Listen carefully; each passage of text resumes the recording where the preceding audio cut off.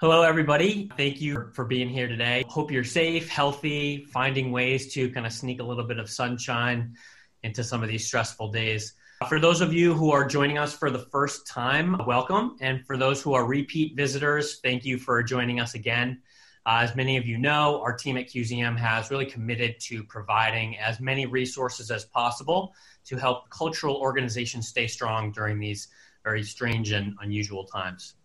For today, you're going to hear some great insights from our panelists, but one of the greatest resources is going to be the 1,000 or so other community members who are watching live as well right now. So please feel free to utilize that chat functionality to communicate with one another over the next hour or so. Feel free to introduce yourself as well if you haven't already.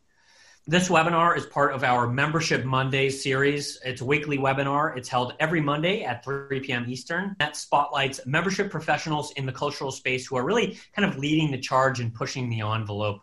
So we are planning to tackle a variety of membership-related challenges. And for those who missed it last week, we discussed communicating with your members during coronavirus. And we had two amazing guests, Jennifer Thomas from the St. Louis Art Museum and Ingrid Van Hastrecht from the Dallas Museum of Art. That recording can be found on the QZM website under resources or webinars.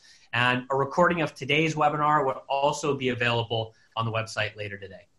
Two quick housekeeping things before we jump in. QZM has two other webinars coming up this week. The first one is called How to Craft Meaningful and Mindful Digital Content in the Age of Coronavirus. That's Wednesday at 2 p.m. Eastern Time. And I'm not sure who needs to hear this. Maybe it's me, maybe it's you, but I think all need a little bit of levity in our lives during these, incredibly heavy times. So QZM is launching a brand new weekly webinar series called Muse, Zoos, and Clues, a weekly hour of happiness, happenings, and cultural trivia to end your week. The first one is going to be this Friday at 4 p.m. Eastern Time. So mark your calendar. A link will be available shortly for that. So getting into this, cultural organizations have never faced prolonged, unplanned closures in the way that we are now. Historically, the majority of closures are brief. They last for a few days or even a few weeks, yet with no end in sight right now, cultural organizations are really facing an entirely new, unprecedented challenge. So for many organizations who depend on income from on-site purchases like admissions tickets, special exhibitions, gift shop sales, the membership departments are really one of the only sources of income at the moment. So in a time, however, when members cannot physically come on site, the question becomes, how do we reinforce the value of being a member? So I'm so excited to welcome our awesome panelists today. We have Ash Harris, the Vice President of Guest Experience at the San Antonio Zoo, and Kelly Buchan, the Director of Membership at the Franklin Institute. And Ash, Kelly, thank you so much for being here. Thank you. Awesome. So to get us started, can you just tell us a little bit about yourselves and your organizations? Ash, maybe you can kick us off. Sure. My name is Ash Harris. I'm the Vice President of Guest Experience for the San Antonio Zoo. The zoo is approximately 105 years old. We have approximately 1.2 million guests a year, so we're a fairly large organization. We have approximately between 76 to 80,000 annual pass holders. That's what we call our members at the zoo. And if you put it in household numbers, we have approximately about 40,000 households that we service in our membership program. Our age range from 0 to 100. We have a large group of individuals that are passionate about what we do at the San Antonio Zoo. They love visiting and seeing all the things we have to offer. Awesome. And Kelly? I'm Kelly Buchan. I'm the Director of Membership at the Franklin Institute in Philadelphia. We are the city's science center. I have been at the museum closing in on 16 years next month, the majority of which I've spent working on our membership department, but also kind of dabbling in corporate relations and sponsorship, group sales, and some other key areas of the museum. Our annual attendance tends to be between 750 and 850,000 people a year, depending on exhibits and other things that are affecting attendance. We have, on average, between 25 and 30,000 member households, most of which are families or grandparents who are looking to bring their grandchildren to the museum The museum itself is closing in on 200 years old. So in 2024, we will celebrate our 200th anniversary, which is really exciting. That's incredible.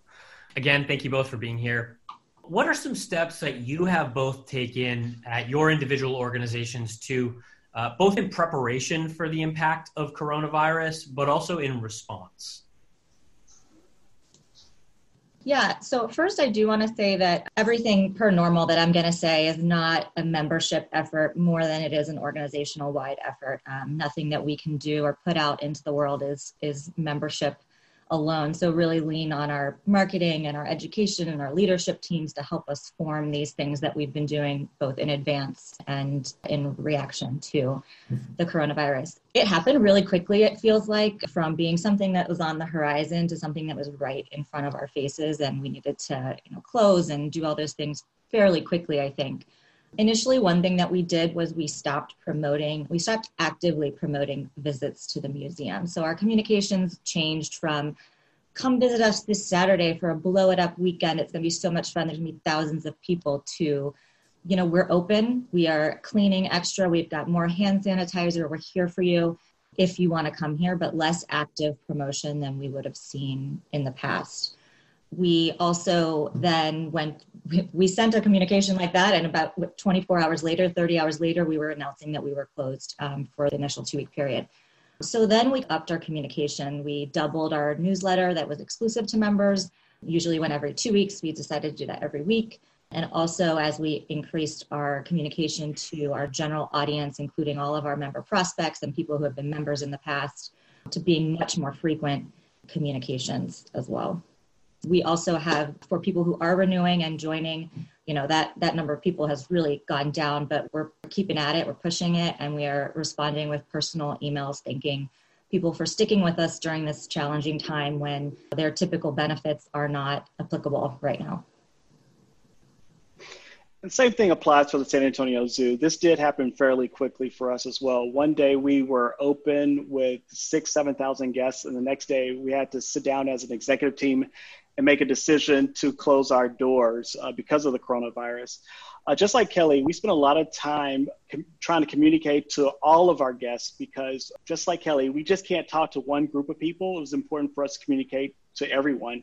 So we spent a lot of time trying to coordinate newsletters and trying to figure out what's next. What can we offer to all of our guests while the zoo is closed?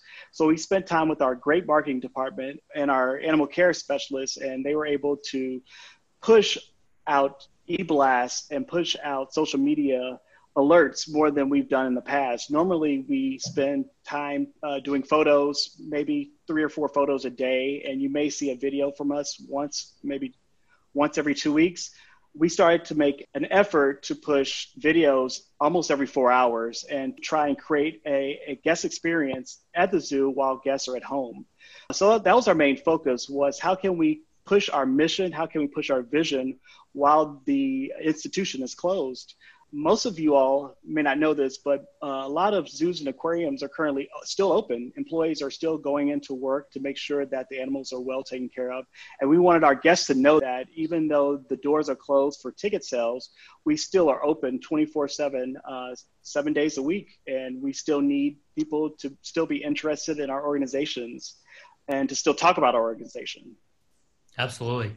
So when it comes to a membership, what are values that a member can get out of their membership? And then how does that change when they're not able to visit? What value is retained there? Ash, why don't you start with this one? That's a really good question. Just like every organization, a large value that members receive is admission. For us, after 2 general admission visits to the zoo, your membership is paid for, and that's big for a lot of people. Another value that a lot of our members receive is we are part of an organization called AZA.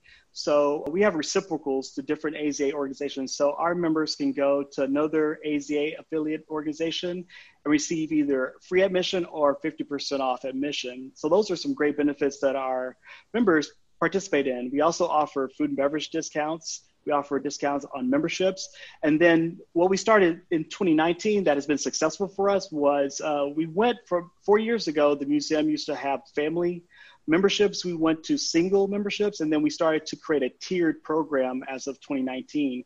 So depending on which level you are in our annual pass program, you can get early admission to the zoo during the summers. You can get Bring a Friend free. You can have complimentary tickets, discounts for birthday parties or private events that we offer.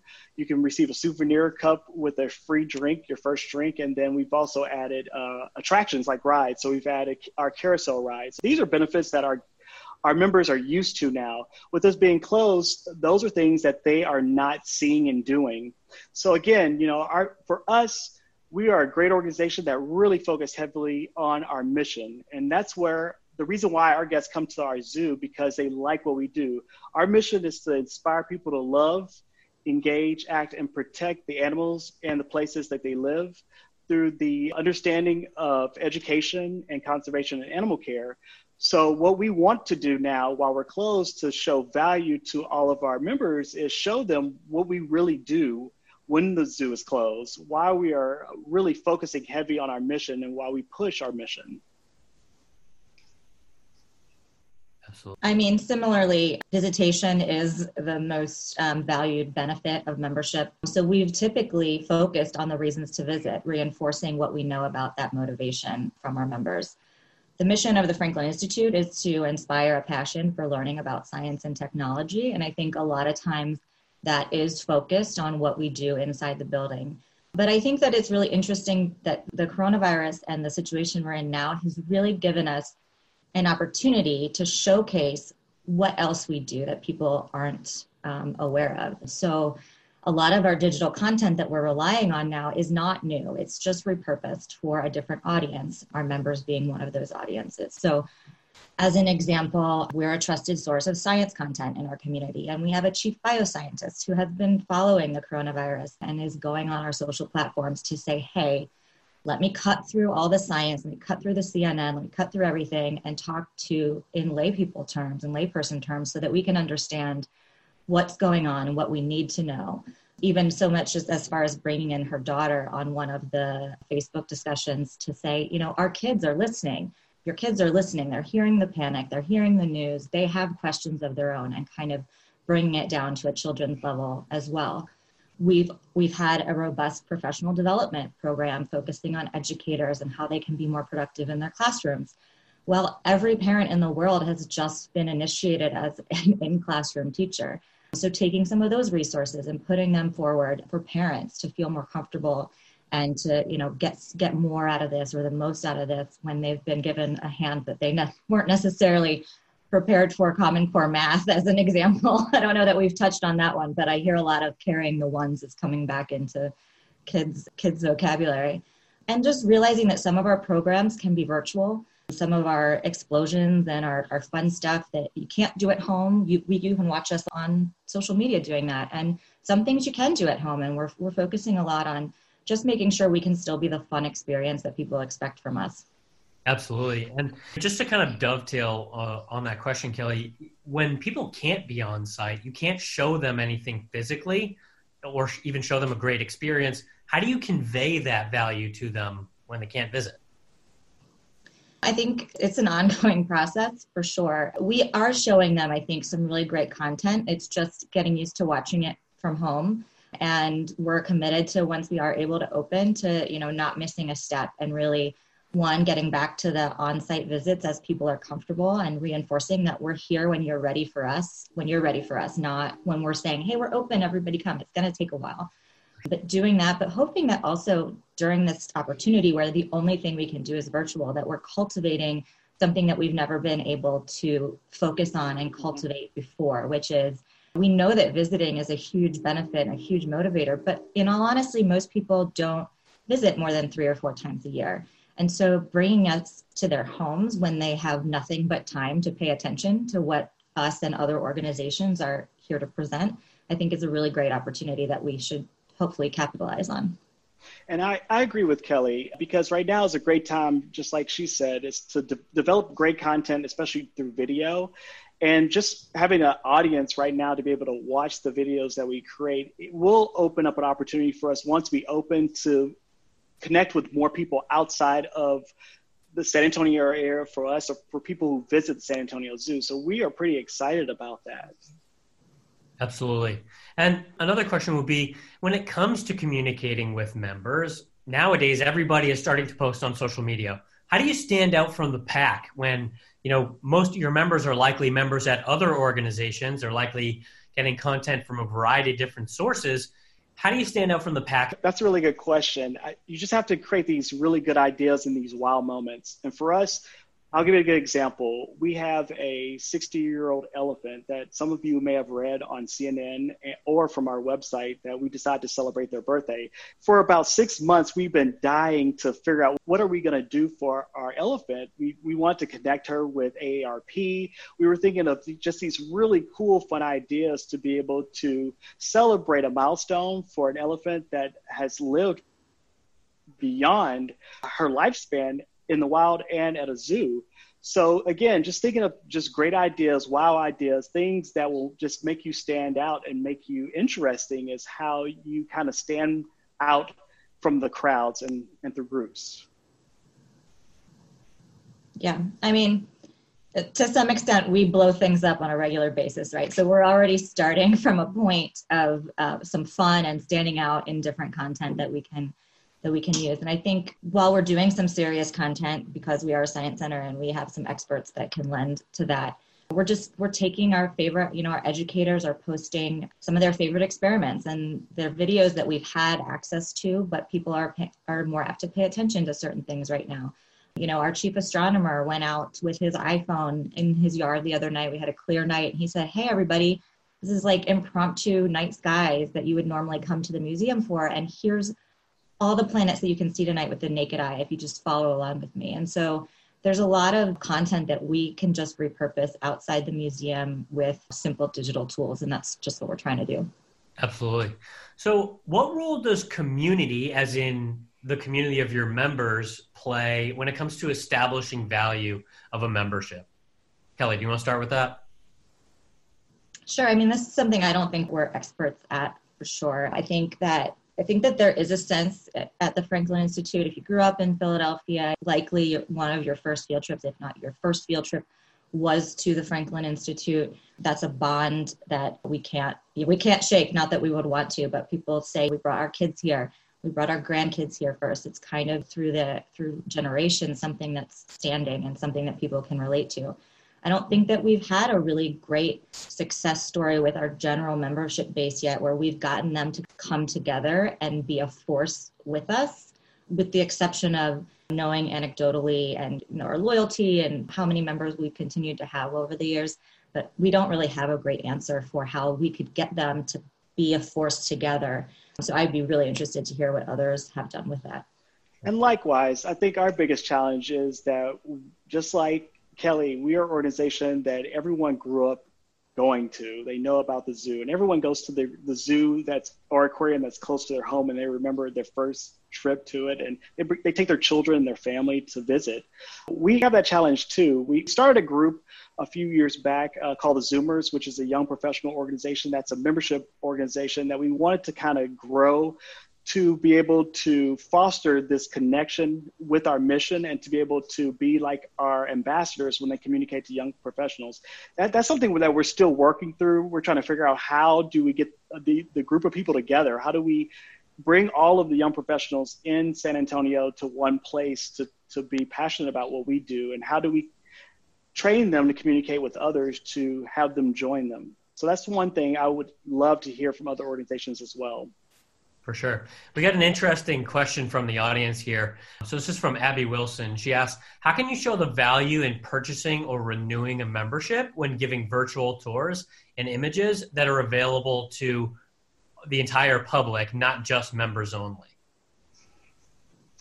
That's a good question. And we talked about this on Friday. For us, the San Antonio Zoo, any guests that watch us on our website, any guests that look at us on Facebook or through any social media platform could potentially be a member. So our overall goal is to communicate to as many people as possible to be able to encourage them to, again, love our mission, love our vision, love what we do, And by becoming a member, you're saying that you feel passionate and strong about it. So I agree with you. I think it's hard to be able to, when you have social media out there and you're communicating to a large group of people, to be able to show value for membership. But the overall goal is we want to show value of the overall zoo. Everything we do, we want people to see that it's important.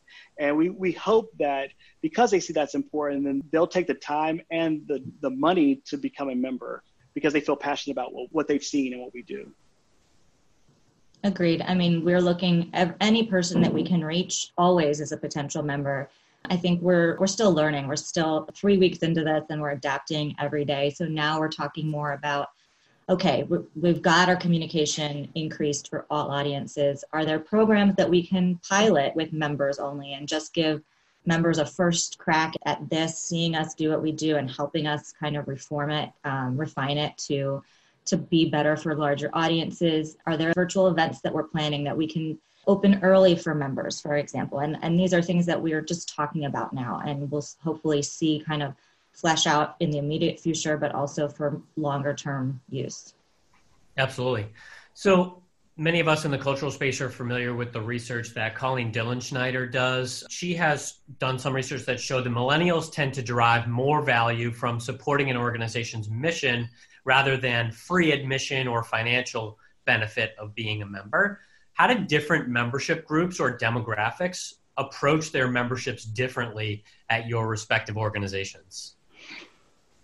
I think for us, it falls in line with that. It doesn't matter from age 0 to 100. The majority of our members are really passionate about our mission. And to the point where we've actually changed our membership titles to fit that. We have supporters, advocates, and defenders. They just heavily focus on our mission. And with that said, I can see it now. When I go through the emails that guests send us, we have very few that ask, what are you going to do for us because you're closed? You know, the things that we see is, way to go, San Antonio Zoo, for showing us the Lucky's birthday. Way to go for still showing us that you all are advocates for animal care. So that's great for us. That makes things a lot easier for us. You know, obviously, depending on the demographics, we've noticed that the younger demographics really want to focus heavily on the wild animals like lions and giraffes and things that are not near. And our older audience are really more specifically connected to native species and native animals. So we have recently started to create programs and activities for an older audience to be able to participate in the zoo when it comes to conservation research, when it comes to native animals and native plants. So I think that's a way for us to be able to cater to both the millennial group that we have now that pretty much come to the zoo to see lions, tigers, and bears, and also be able to cater to our older audience that's interested in the plants that grow throughout the zoo and interested in the native species of animals that we have inside the zoo as well. Absolutely.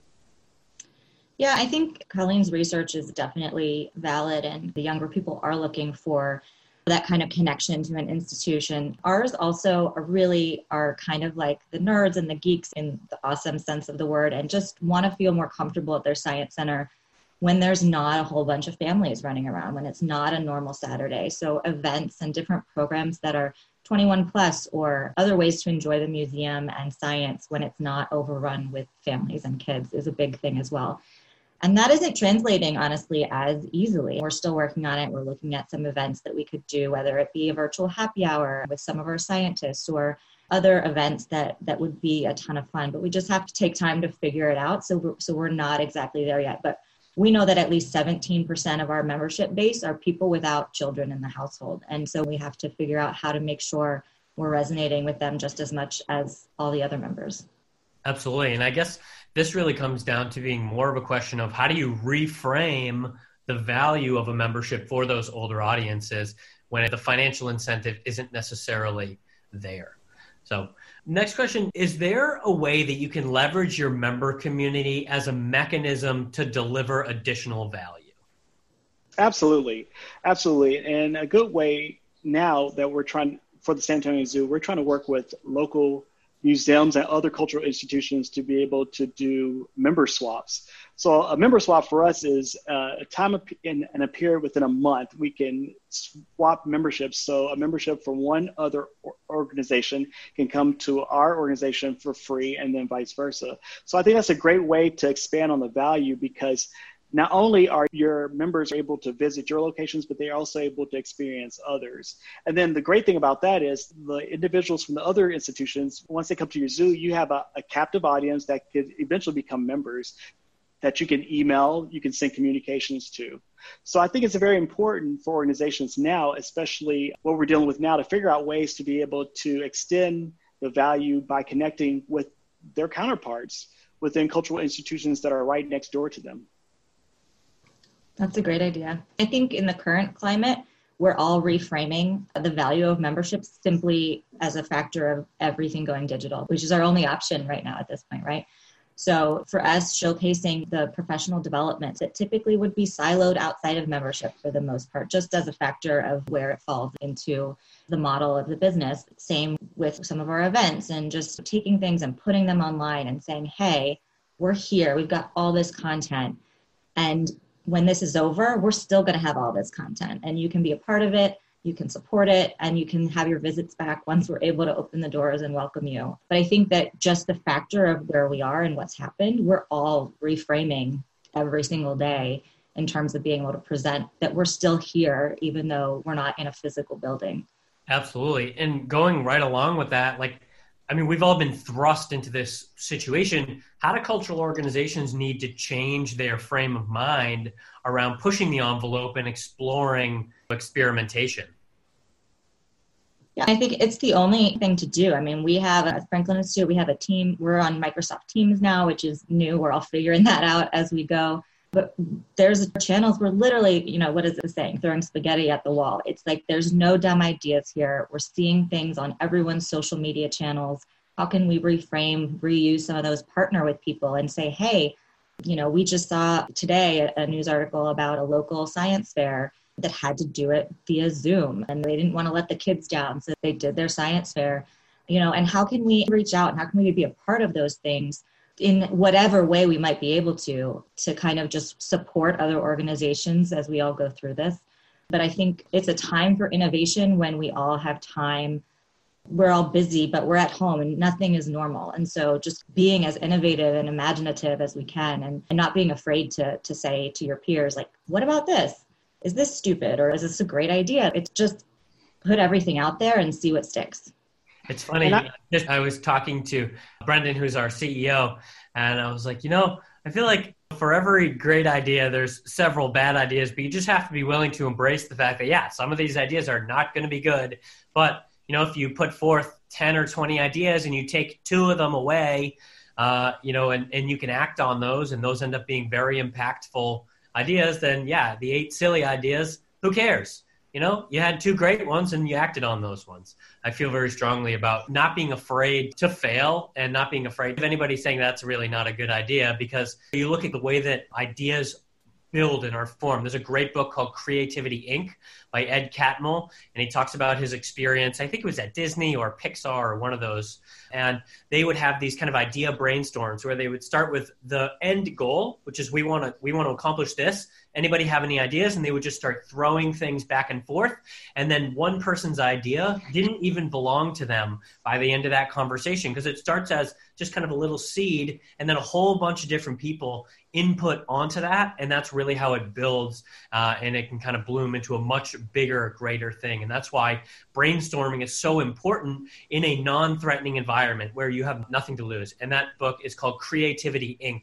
by Ed Catmull. I was going to agree with Kelly. Right now is the perfect time. Normally when we're in the hustle and bustle of everything, we're constantly trying to keep things moving. Keep it moving. But right now, because everything's closed, we have this opportunity to, again, just like Kelly said, throw stuff at the wall and see what sticks. And great ideas come from that. It's the simple things can be the greatest things. So right now, I just encourage everyone. I have asked my team. We have a Google Doc that we use that we just every day I say, any idea you have, just throw it out there. Any ideas that you have that it's revenue generating, put it on the list. Any idea that you have that we can do for our annual pass holders, put it on the list, because we want to constantly innovate and create new ideas while we're closed. Absolutely. So what can we learn from this when we go to reopen our doors, whenever this ends, whether it's next month or in, who knows? I don't even want to take a crack at it, but how is this going to change the way that we are defining member value? Well, for me, I think it's going to change the way we think about the whole idea of members only want to become members because of the admission value that they receive. I think it's totally changing the game. Now we have to provide ways to be able to attract to people who may not. For example, I would love to have members who don't even live in San Antonio, who just feel passionate about our mission, that feel passionate about everything we do. So I think with the situation that we have now, the good news behind this is because all the hard work that we're all working on will then allow us to expand on just really great ideas, and it will allow us to expand on the ideas of memberships being not just siloed to people that live in our area or close by, but they could eventually be people that live in another country, in another state. Absolutely. Yeah, I think for me, really just trying to make sure I'm in my frame of mind, and I'm sharing this with all of my colleagues, is that I don't know that we want it to go back to normal, so to speak. Like, this is a new normal, and it's something that we should embrace in terms of what we've found out. We have gone digital in ways that I don't think we've ever had the time to do, the time to think about. And we were kind of forced in the direction by the circumstance of all this. And I think that it would be foolish to go back to normal, where we just focus on what we can do for that visit, and instead really come up with a hybrid model to showcase membership, that even if it's a rainy day and you don't feel like driving to the city, guess what? You can go on a portion of our website or follow us on social media for something fun to do on a rainy day at home, and just really capitalize on what we're learning and push it forward in like I said, a hybrid model that allows us to be more than that visit, because we are already. It's just, getting people to see that and to respect it and to feel like, I didn't visit the Franklin Institute this year, or I only visited once or twice, but I still got so much because we're expanding the platforms in which we're reaching out to people. Definitely. So, Kelly, another question for you. How do you think that this experience has forced you, your colleagues, the Franklin Institute as a whole, to kind of get out of your comfort zone a little bit? It's interesting because, again, when we talk about what we do on a daily basis, our education team wants to do anything that they can to have that wow effect, to make someone inspired about, oh my gosh, how did that science experiment work? That was amazing. And I was able to do it in my kitchen. Or asking science educators to think outside of the box is, we don't even have to ask them. They're there already. So it's just figuring out how to best present it in this way.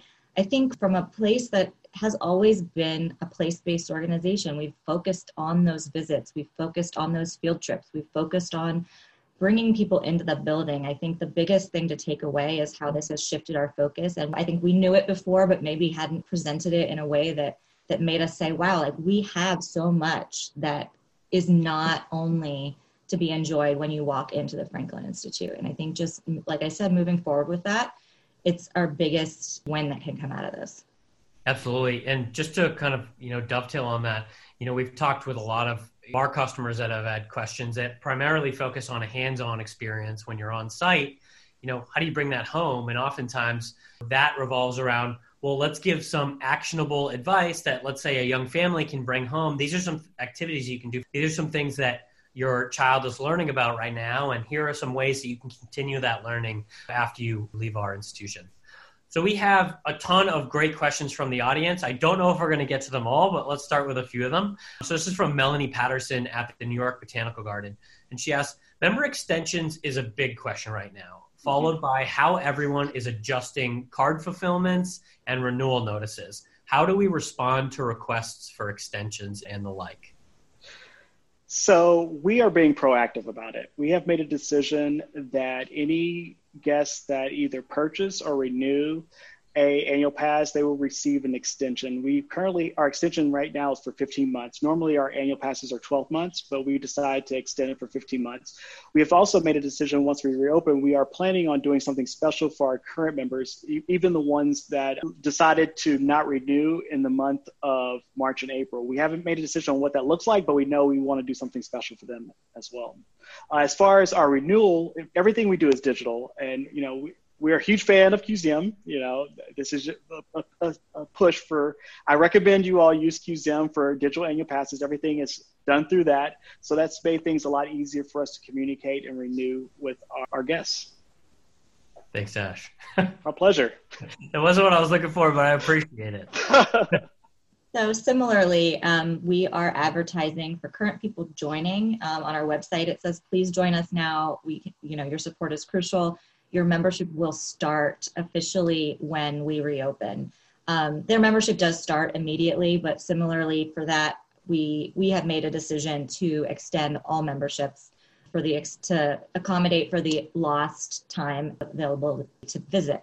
One of the big reasons is it's spring break. We know that a huge amount of our members were planning to visit, whether it's this week or next week or 2 weeks ago when their kids were off. We're scheduled to be off for a week. And so we want to just make sure that that's not a point of contention for us. Once we reopen, we will extend everybody. So it'll cover the people that were existing members, people that renewed while we were closed, and people that joined while we were closed. For us, it's not impactful for fulfillment. When you renew, all of our fulfillment is digital at this point. You get an email with a temporary card. And when you come in for your visit, you scan that temporary card or just show us your ID and your permanent card prints out. So as people start to visit, if they're requesting new cards with new expiration dates, we can fulfill that on site, but we're not really planning actually to do anything in terms of mailing once we provide these extensions. Same. Awesome. So Esther Smale from the Wonderlab Museum of Science, Health, and Technology asks, when this is over and we do reopen, what, if any, value-added benefits have your institutions considered for members? So that would be beyond the extension of a membership that most museums are already doing. That's a great question. When we reopen, we plan on doing something special like a grand reopening for our members or a special members-only party. We want to do something, again, to re-energize the people who really want to see the zoo and are really passionate about the mission that we do at the zoo to be able to come and visit. So that's one thing that we're working on. We're still talking about other ideas for our members. We just haven't really, again, we're throwing things on the wall and seeing what sticks. Yeah, and I think for us, to be perfectly honest, I don't know that we're there yet. I mean, I think that we are currently still trying to make the most of all of our digital platforms and all of these. We don't know whether we're going to be open in 4 weeks or 10 weeks or 12 weeks. And we also know as a science center, based on some more of Colleen's work, that people are going to be more comfortable in open air. They're going to be more comfortable in zoos and gardens and other outdoor venues before they're wanting to come to a hands-on science museum. So our bounce back might be a little bit later than some other organizations. And we have some exhibits that are opening this summer that we don't necessarily want to, on the first week that we're open, say, hey, come for this amazing stuff if people aren't comfortable, if they're not there yet. So I think right now we're focused on meeting people where they are. And right now that's in those digital platforms, and that's where our main focus is. Awesome. So a few more questions from the audience here. So Melanie Patterson has asked, how are you both handling memberships and renewals? And then Suzanne has a similar question. Are you still sending out renewal notifications or renewal notices? Absolutely. Our system is automatic. So the renewal notice occurs 1 month before the expiration date. So that will automatically happen for our annual pass holders. We're just communicating to our annual pass holders to let them know that the zoo is still open. Unfortunately, it's not open to guests, but it's still open for employees to come to work, to be able to feed the animals and to maintain the zoo as is. So we're still pushing that. We're still communicating that to our annual pass holders in hopes that they will decide to stay with us and renew with us. Yeah, same. I mean, I think we took a brief pause and, we want people to renew. We want to ask them to renew. But initially, we just took a step back to say, like, everyone is in kind of an unknown. And, we want to be respectful in our asking, and we want to make sure that we aren't being inconsiderate to people losing their jobs and people just worrying about basic needs as opposed to their science museum membership. So we did take a brief break, backing off a little bit, but we are pushing forward with renewals. We are doing all digital right now with the exception of people who we don't have email addresses for. So we're mailing to a much smaller audience right now. But we are pushing forward. Right now, really, our renewals are only big stream of income without tickets and without some of the other things that would normally be going on at the museum. So we're forging ahead with much altered messaging that's really focused similarly to our digital programs. Definitely. And Marie Stringer asks, how are you handling member communications with folks that don't have emails?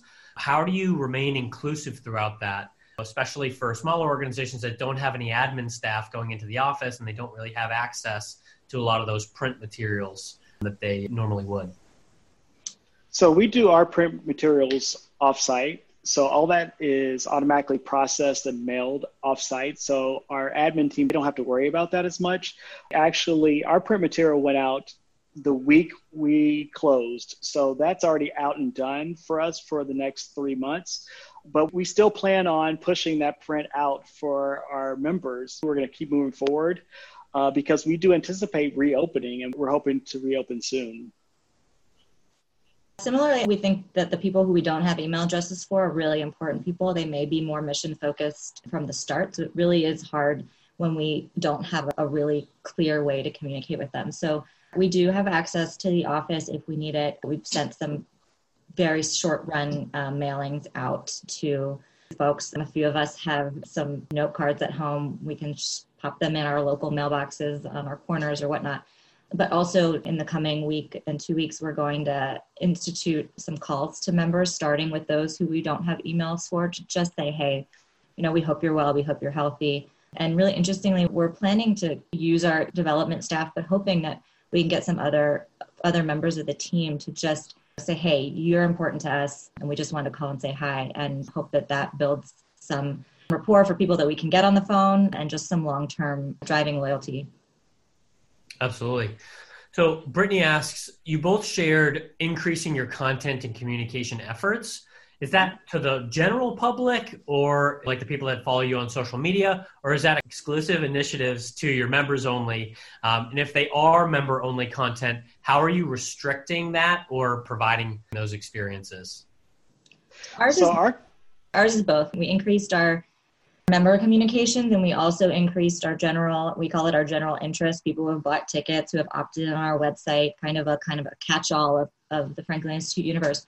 We've increased those at first to weekly, and now people are getting more than one message a week from us, members or not. For some of the stuff that we have sent exclusively to members, we just use unindexed pages at times to drive members to a specific URL that even if you went to Google and typed something in, you wouldn't find it.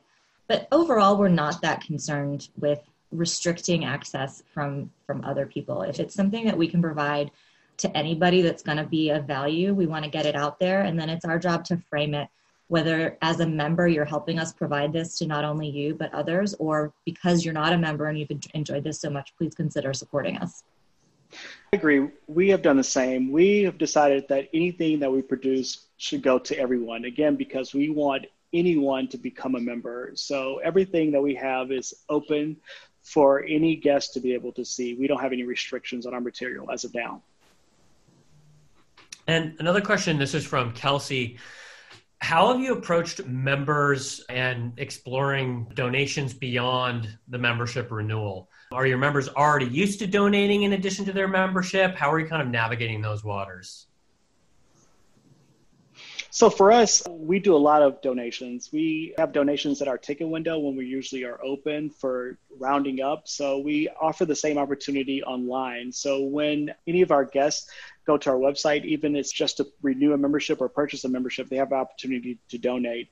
So one of our biggest push is because we are still open, we have an emergency fund that we're focusing on because we still have to take care of the animals that live on property. So the first thing you see on our website is a call to action for the emergency fund. And that's been our biggest key to focus on. And on specific websites or specific links that you go to within our website, it will automatically pop up that same message. So that's been our way to communicate. This is something that we really want guests to look at is our emergency fund. And then we also advertise different things, like we have the Adopt Animal program, which allow a guest the opportunity to adopt an animal on site and receive a cute little plush and a BioFact card that we are now mailing to our guests. In the past, they normally came and picked those up at the zoo, but we decided we're going to mail those and ship those out. But at that time, we also talk about the importance of donating when they purchase that item as well. So that's where we kind of stealthily try to dive into putting the donation tabs on all the products that we have that we ship out, as well as on our main page of our website. Awesome. So we got a difficult question here from Nancy Isaac at the Chicago Botanical Garden. And it's a two-part question. So first of all, how do you handle members and donors that feel you should be open because you're an outdoor living museum? That's part one. And part two is, what do you say to those donors and members who tell you that they're going to drop their membership since you're not open? Any thoughts on that? Wow, that's a really hard question. So as an organization, we decided that we were going to focus on abiding by our city laws, state laws, and federal mandates when it comes to closing our zoo.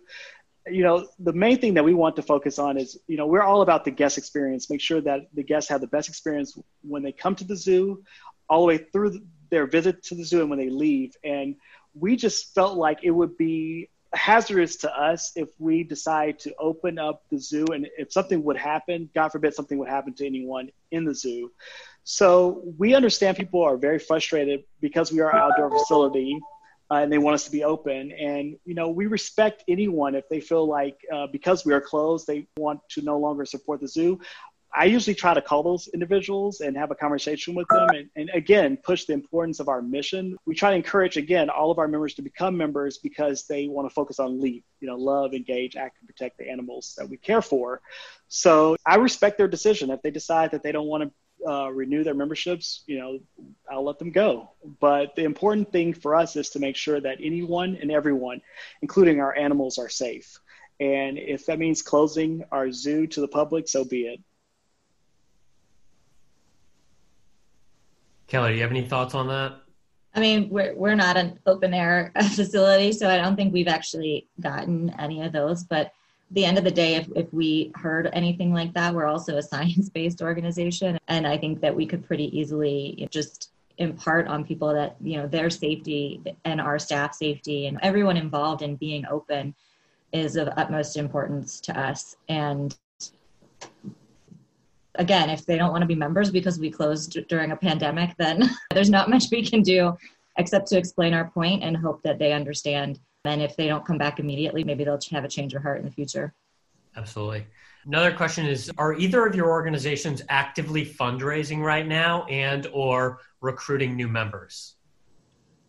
So we are, I guess, both. We had the fortune or misfortune of dropping 200,000 pieces into households for an acquisition piece just days before we closed during this. And because of the immersive nature of some of our upcoming exhibits, actually closed an exhibit early and will not be bringing one in that was scheduled for May if we're open or not. So we're going to have to deal with that as we open and as people find out that some of the stuff that was advertised is not going on as planned. But we are communicating that with people as those mails come, as the mail comes back in. We're pulling those aside separately to say, hey, we just want to let you know that things have changed. We hope you're still interested in becoming a member. And then our renewals are moving forward. Same here. You know, our biggest focus on, as far as fundraising is concerned, is our emergency fund. That's key for us right now, and that's something that we're constantly talking about and doing.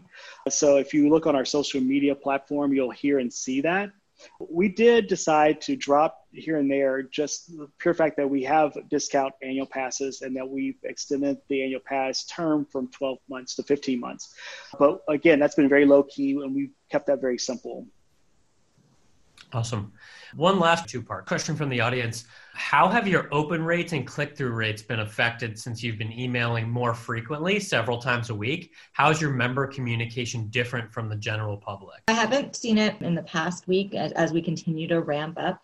Initially, we'd always expect a lesser unsubscribe rate from our member database than our larger database, but we didn't see any huge shifts, because if we had, we would have taken that into consideration when thinking about really upping communications, because we don't want to see people drop off. So I think our opens are around the same. I mean, we're still competing with a lot of other messaging in people's inboxes. So I don't think we've seen a huge increase in opens, but we also haven't seen a huge increase in unsubscribes from either our member audience or our general audience. For us, our open rate has remained the same because the information that we're sending, again, it's not advertising a sale. It's not talking about our future exhibits. It's really talking about how to stay positive in this time and how to look at furry animals to get you through your day. So our open rate has been pretty nice because of that, because we intentionally communicate to our guests to be able to make them feel good about their day and also feel good about the animals that we take care of. Awesome. So I've got one more question for you just before I get to that. A couple quick things. So a recording of this webinar is going to be available later today on the QZM website, as well as a link to our shared Google community document with coronavirus resources. And Ash, Kelly, you've been so great. I mean, incredible insight, obviously, with the number of questions that the community has asked and the chat communication, just clearly people really finding a lot of value in this. So a reminder, QZM's got 2 more webinars this week: how to craft meaningful and mindful digital content in the age of coronavirus. That's Wednesday at 2:00. We're also launching Muse, Zoos, and Clues, which is a weekly hour of happiness, happenings, and cultural trivia, museum trivia, zoo trivia. And that's going to be Friday at 4:00 Eastern time.